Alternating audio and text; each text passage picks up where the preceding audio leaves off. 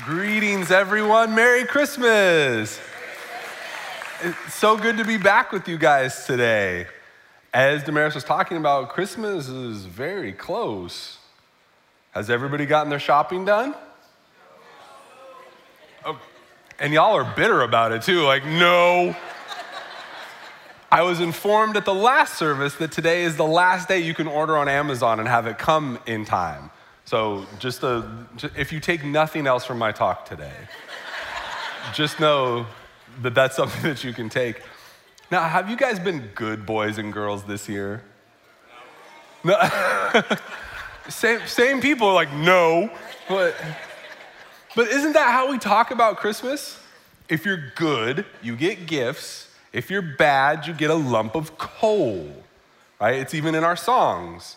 You better watch out. You better not cry. You better not pout. I'm telling you why. He's making a list. He's checking it twice. He's gonna find out who's naughty or nice. That's what Christmas is, right? Naughty or nice, but that's not how a gift works. A gift is supposed to be something that is given with no expectation of repayment. A gift is something given with nothing you want back. But this is talking about like you gotta earn it. Even with your good behavior, you're earning it. That doesn't make it a gift. A gift isn't something that you need to pay back. But I think we suspect that even though the phrase is, it's better to give than receive, I think we have to give to receive. I think we've been taught that you have to earn it. We've been taught that nothing comes for free. Everything is gonna cost us something. Everything has strings attached, all the things we want or something expected in return. And so I wanna talk to you today, if you feel like that, I wanna talk to people whose manager covered for you when you had a sick kid, but you're afraid they're gonna hold it against you later. I wanna talk to the people whose friends have some dirt on you and you love your friends, but you're afraid they're gonna betray you because of that. I wanna talk to the people who feel like you had to perform to earn your parents' love. You grew up and you had to be good to be loved. I wanna talk to the people who are afraid in their marriage because they're afraid if they don't make their spouse happy, if they don't perform, if they don't do the right thing, they might leave them. I wanna talk to people who grew up in a religious system where you were taught if you're good enough and you do enough good things, you go to the good place. Heaven. But if you're not good enough, you go to the bad place, hell. So how good is good enough? Is God really like Santa, making a list, checking it twice? What if I told you we don't have to live like all gifts require repayment? That all gifts don't come with strings attached and expectations? What if I told you this doesn't have to be a Santa Claus world? Would you believe there was a king that came that flipped our you gotta earn it mentality upside down? That's what we've been talking about in this series, Jesus is King. We're talking about Jesus, the King who came and turned everything upside down. He's a king who changes everything. And he's a king for people who are social outcasts. He's a king for people who have infamous pasts or uneventful past. He's a king for people who feel close to God or people who feel far from God and everything in between. Jesus is king for everybody. That's what this series is about. It's a kingdom for all people. And so we're gonna continue looking at Christmas stories because Christmas stories illustrate this kind of kingdom perfectly. And we're gonna look at one where some unexpected visitors showed up to talk to Jesus, to meet him. It says, after Jesus was born in Bethlehem in Judea during the time of King Herod, Magi from the east came to Jerusalem and asked, where is the one who has been born King of the Jews? We saw his star when it rose and have come to worship him. All right, if you're familiar with the Christmas story, I'm gonna mess with you today. I'm gonna shake everything up. I'm gonna let you know how the story really, really went down. Are you guys ready for that? Okay, no, that's a great answer because some people are like, no, I don't want to learn anything today. I'm holding on to my idea of Christmas. Don't ruin everything for me. Okay, I want to start with this. By the time the Magi got there and arrived, Jesus wasn't a baby. I know that I just messed up your nativity set, and I'm very sorry. But Jesus was probably 2 or 3 years old by the time the Magi had arrived. I mean, imagine if they'd kept him in that stinky barn with the animals in a manger all that time. They'd be calling like Roman CPS, right? They moved on to a house. Now, even though he's 2 or 3, he's still cute. I like to think of him kind of like Baby Yoda, right? And like walking around doing magical stuff. People don't really understand it. All right. Okay, I'm gonna continue to mess things up for you. How many Magi were there? How many kings showed up? 3. Wrong.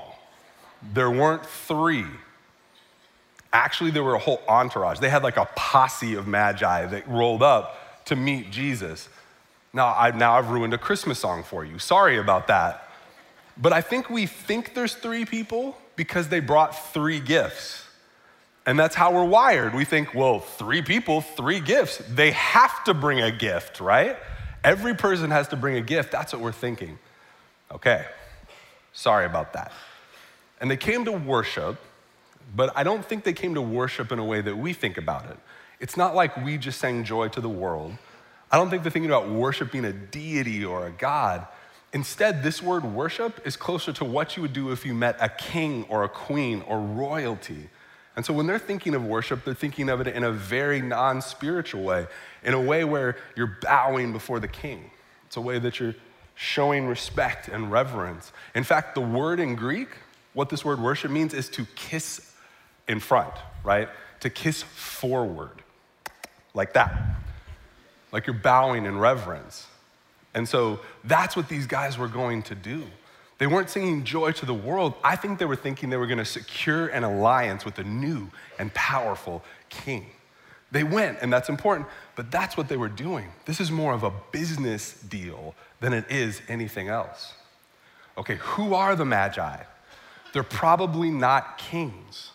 They're religious leaders who come from modern day Iran, and they were astrologers, right? They kind of worshiped the stars and the planet. That was their religion. And so these are foreign guys from a foreign country.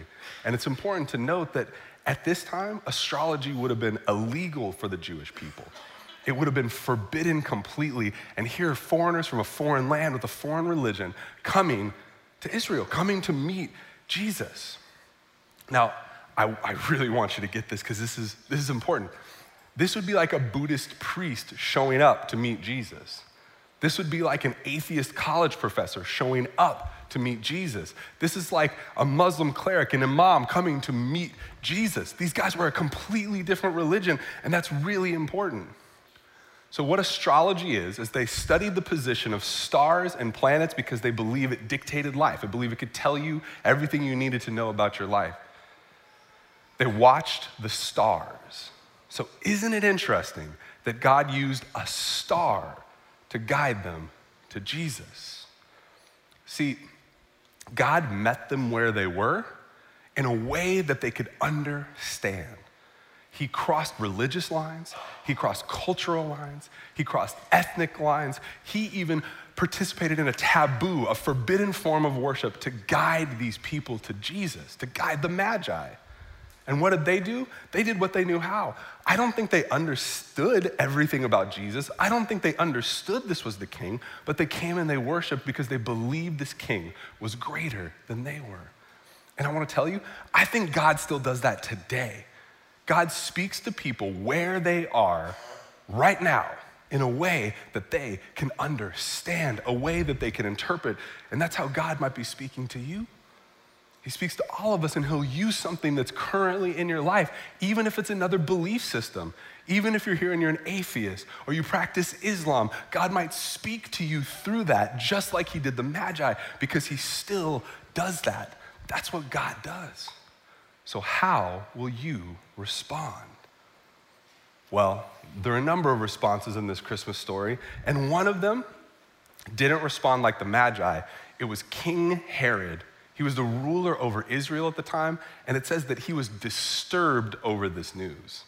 He was disturbed over this news because if there is a new king, a rightful king, that king might overthrow him. And he might just not overthrow him, he'd be afraid that he'd be murdered. Why would Herod be afraid like that? Because that's who Herod was. Herod was a brutal and bloodthirsty king who was known to eliminate his political rivals in terrible fashion. He even eliminated members of his own family and his sons because he was afraid they were going to take his throne. That's who Herod was. He's so paranoid. And so he thinks this new king is going to come and take. That this new king is going to come and he's going to have to give everything up. So let's look at how Herod reacts. When King Herod heard this, he was disturbed, and all Jerusalem with him. When he had called together all the people's chief priests and teachers of the law, he asked them where the Messiah was to be born. In Bethlehem in Judea, they replied, for this is what the prophet has written. But you, Bethlehem, in the land of Judah, are by no means least among the rulers of Judah. For out of you will come a ruler who will shepherd my people, Israel. All right, when we read this story, we don't really identify with Herod. He seems like a really bad guy, and he is. And I understand why we don't identify with him, because we don't want to be the bad guy in the story. But Herod illustrates something important. He responded in fear because he was afraid of what the new king might bring, a king that may be more powerful than he was. These guys had already shown up to worship a baby. This is a serious deal.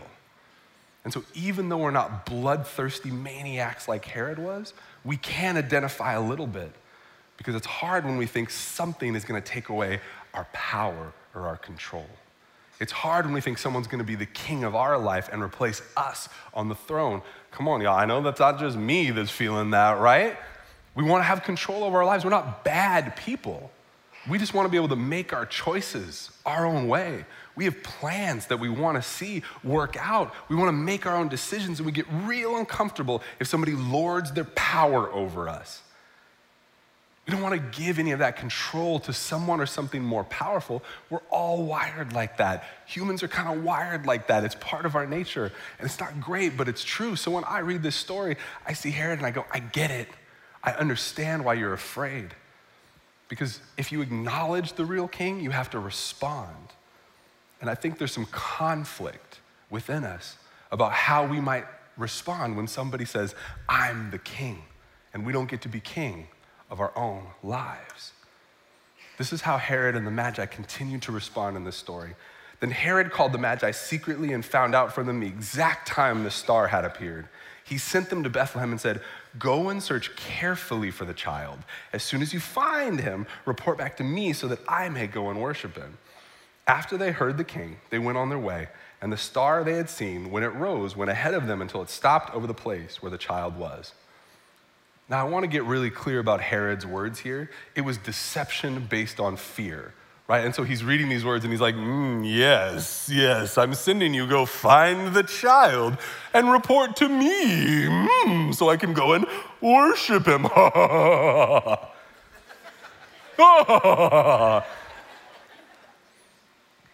This wasn't Herod's intent. These words are deceptive. He wasn't going to go and worship. He was going to go and eliminate this threat. That's what Herod was doing. So don't get confused by his words, because he's a bad dude that wanted to take this little king out. But what do the Magi do? They continue to follow the star. Did you notice something unusual about these verses? I read them hundreds of times, and towards the end of reading them, I actually noticed something that was kind of crazy. It was about the star. It says, it stopped over the place where the child was. A star stopped. Stars don't stop. That's not how stars work. And how in the world would a star guide these people to a specific house in a specific place? Well, I've been doing a lot of research about this. I've been reading philosophers, I've been reading historians, I've been reading scientists, I've been reading theologians, and they all can agree on one thing about what happened. Nobody knows. Nobody knows. The smartest people in the world, they don't know. They don't know if this was a meteor storm or a comet or a shooting star. They don't know if there was an astronomical explanation, like a historic and scientific event that actually took place at this time. Some people think it's a supernatural sign, like a glowing orb or a pillar of fire that was moving across the sky. It almost doesn't matter what it was, because here's the important part. The Magi watched the stars, and God used something. He gave them a sign that they would recognize and know it was special and know it was unique and use it to guide them to Jesus from where they were. That's the important part of the story. We might never know what the star is, but whatever it was, it stopped at Jesus the King, and the Magi greet him. When they saw the star, they were overjoyed. On coming to the house, they saw the child with his mother Mary, and they bowed and worshiped him. Then they opened up their treasures and presented him with gifts of gold, frankincense, and myrrh. And having been warned in a dream not to go back to Herod, they returned to their country by another route. The Magi arrived, and they were overjoyed. That word in the Greek doesn't mean like overjoyed like we might think of it. It's exceedingly great joy. So not joy, not great joy, exceedingly great joy, maximum joy. And I think they were experiencing this kind of joy because not only did they get to where they were going, they found something even greater than they expected to find. Their destination was not a place. Their destination was a person. Their destination was Jesus. And what did they do? They worshiped. They bowed. They worshiped the way they knew how. They kissed forward. They worshiped the new king. That's how they responded with what they knew. And I believe they believed in Jesus. They believed that this king was different than all the other kings who had come before and all the other kings who would come after that. Something else I want you to notice about the story, they didn't have to jump through any religious hoops to get to Jesus. They didn't have to denounce their religion. They didn't have to take communion. They didn't have to pray for forgiveness for all of their sins, practicing another religion. No. They showed up and they saw Jesus and they believed. That's important. But they didn't go empty-handed. They had gifts that were fit for royalty. And how many gifts did they have? 3. They actually had 3 gifts. I'm not gonna ruin that part for you. I will say though, it probably wasn't in like a little chest box like your grandma has like out with like little bits of gold, frankincense, and myrrh. He gave them gold, frankincense, and myrrh, and hundreds of bars of gold, hundreds of pounds of gold, frankincense, and myrrh. That's part of how we know this is an entourage. It would have been big treasure chests that they would have been carrying all the way in this journey. So they give them gold, frankincense, and myrrh, and there's a lot I could talk about when it comes to those gifts. That would be so much fun, but here's the important part. They were valuable gifts fit for a king. These are the kind of gifts that royalty would require or demand upon their birth. See, kings say, you owe me. Bring it to me to worship me. You owe me. And the Magi were wealthy men, and so they brought the best of what they had, but they brought it for an alliance with the king. Because again, that's how kings work. You bring them your best, and they say, okay, you're not my enemy, right? We have a truce. We give them what we have, and they say, okay, you gotta earn it. You gotta give more. You gotta give more. Kings take. That's what they do. And so these people, these Magi, they brought gifts expecting what royalty would expect. And they expected favor. That's what they wanted. They wanted the king's favor, but they had to pay for it. They had to earn it. Here's what I want you to see, though. Sometimes we react to Jesus like the Magi reacted to him, right? We think, what is it gonna take to earn this? What is it gonna take to earn your love? How do I have to perform? How good do I have to be to make this happen? How can I be in your good graces, Jesus? How can I earn your favor so I'm not an enemy? That's how we react to Jesus sometimes. And here's what I want you to know. Jesus is a different kind of king. He didn't come to take. He came to give. Let me tell you about who Jesus became. He grew up, he wasn't a toddler forever. He grew up and became a man, and he lived a sinless life where he invited everybody into his kingdom. Everybody, no matter who you were. But the religious leaders like Herod, they still hated him. They were still afraid of what he might bring. So they condemned him to death as a criminal, even though he was innocent, and he was crucified on the cross. But what they didn't realize is that he was crucified on the cross as a criminal, but he was crucified in reality, in the spiritual sense, for our sins. And he paid for them all so that we don't have to be separated from God anymore. There's no religious rituals, there's no hoops to jump through. We don't have to be separated from God because the price Jesus paid on that cross. But the news gets better. 3 days later, Jesus was resurrected from the dead to show that only he and only he had power over life and death. And you know what he does with that power? He gives us the gift of eternal life when we believe. An eternity in heaven with a God who loves us more than we could possibly understand. And Jesus offers that gift to us, all of us. See, his kingdom isn't based on what we bring him. His kingdom is based on the gift he gave us. And it's a gift for all people, the gift of eternal life. This is what it says. All we have to do is receive it. For God so loved the world that he gave his one and only Son, that whoever believes in him shall not perish, but have eternal life. Through Jesus, we receive this gift of eternal life, and it's the ultimate gift. He's been leading us to him in ways that we could understand. He's been speaking to us. He's been calling us from where we are.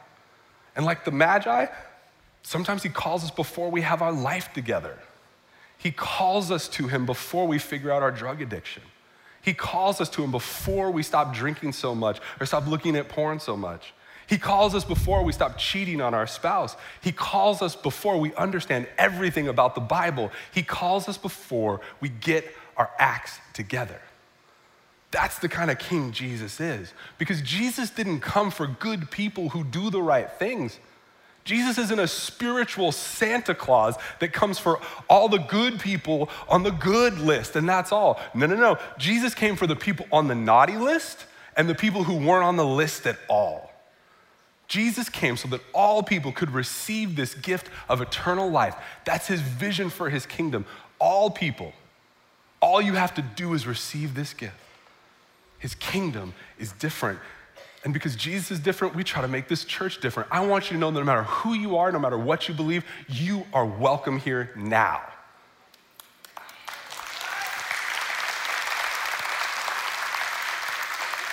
And we're committed to that because just like the Magi, you might be here for some crazy reason. I don't know, but this is a safe place of grace where you can explore Jesus and understand what faith looks like. And you don't have to have it all together because guess what? I don't have it all together. You don't have it all together. People are messy. That's how life works. And Jesus calls you before you figured it all out to believe in him. It is a kingdom for all, and it is a kingdom based completely on his gift to us. If you haven't received that gift, this is what I want you to do today. I want to ask you to believe in Jesus, the King. You might be here for some random reason and you don't believe. You might be like the Magi where something or someone guided you here. Maybe your grandma, maybe a spouse, maybe a loved one. Maybe you're just here because you don't like the noon football games. Maybe you're here because you want to get away from your family. Maybe you're here because the next batch of tamales aren't done yet and you're just kind of hungry, so you showed up somewhere. I don't care why you're here. But I want you to know that no matter where you are in your journey, you can believe today. Because I don't think it's an accident you're here with us. I don't know why, but I don't think it's an accident. And I want you to see this Christmas story through different eyes. I want you to see Jesus through different eyes. Because so often you've been taught you have to earn it. You have to be good enough. And I'm here to tell you his kingdom is built on receiving it, not on how good you are. And you can believe today. It doesn't require a lot of religious hoops to jump through or a bunch of things. You can believe today because you believe in your heart. You pray a simple prayer, and we'll have a chance to do that a little bit later. But you're just believing that Jesus is who he said he was. And it's between you and Jesus, but that's what faith is. Now, for my spiritual investigators, I assume there's spiritual investigators here everywhere on their journey. And you might not be ready to believe, and that's okay. But here's what I want to ask you to do. Look for the signs. You're here for a reason, and it could be a dream. It could be a vision.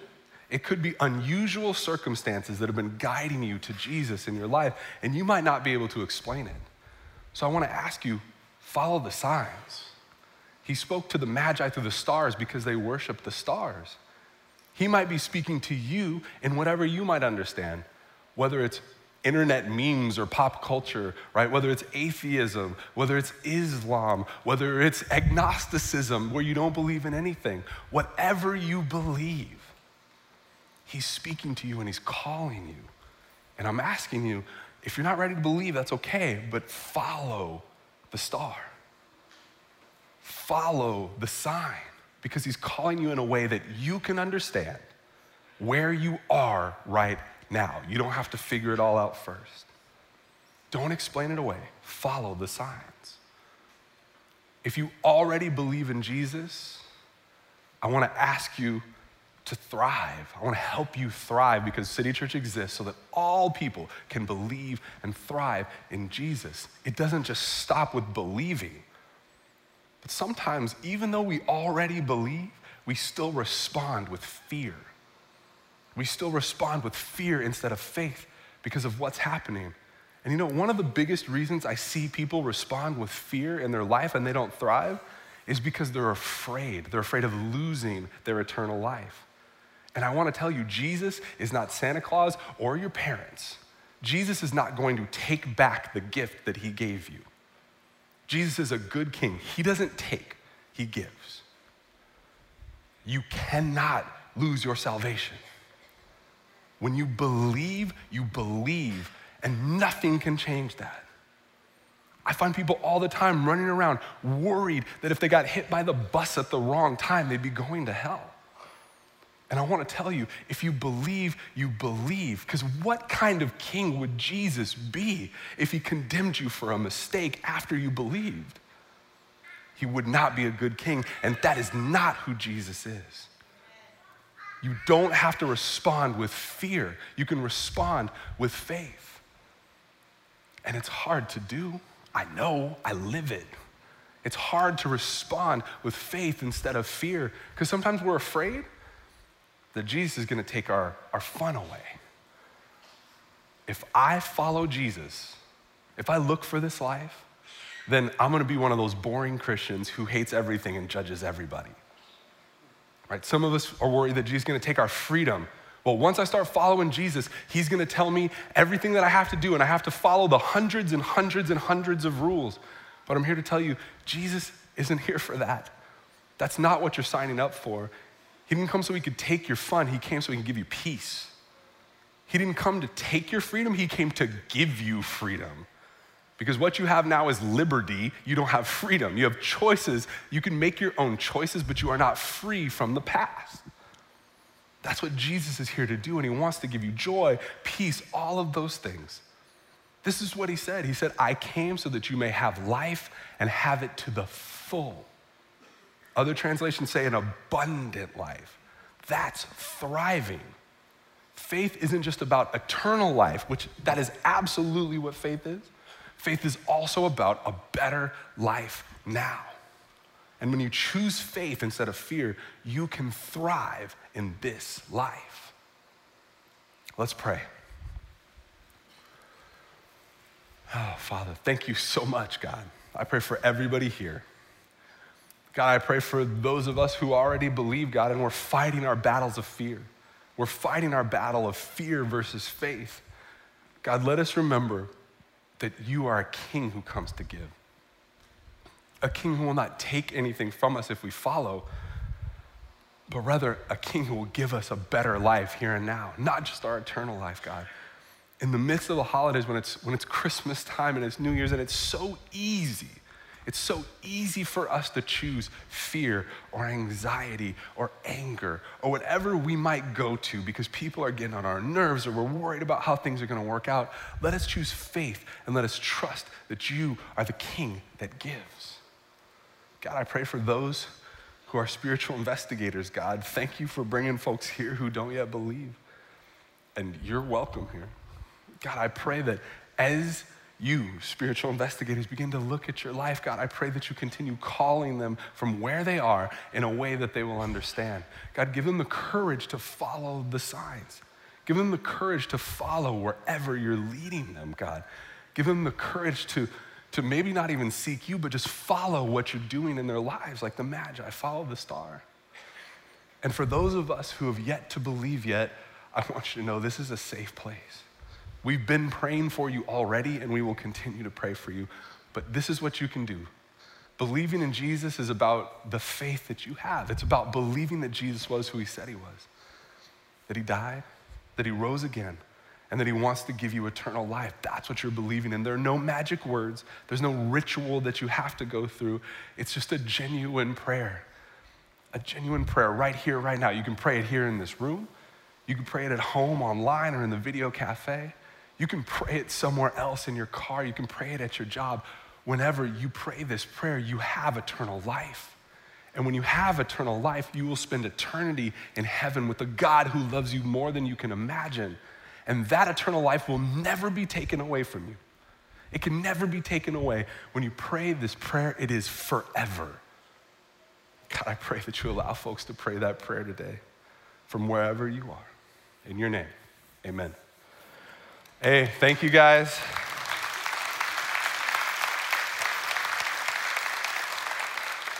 I love this series. I love what God's doing. This is a safe community of grace, and we try to keep it that way.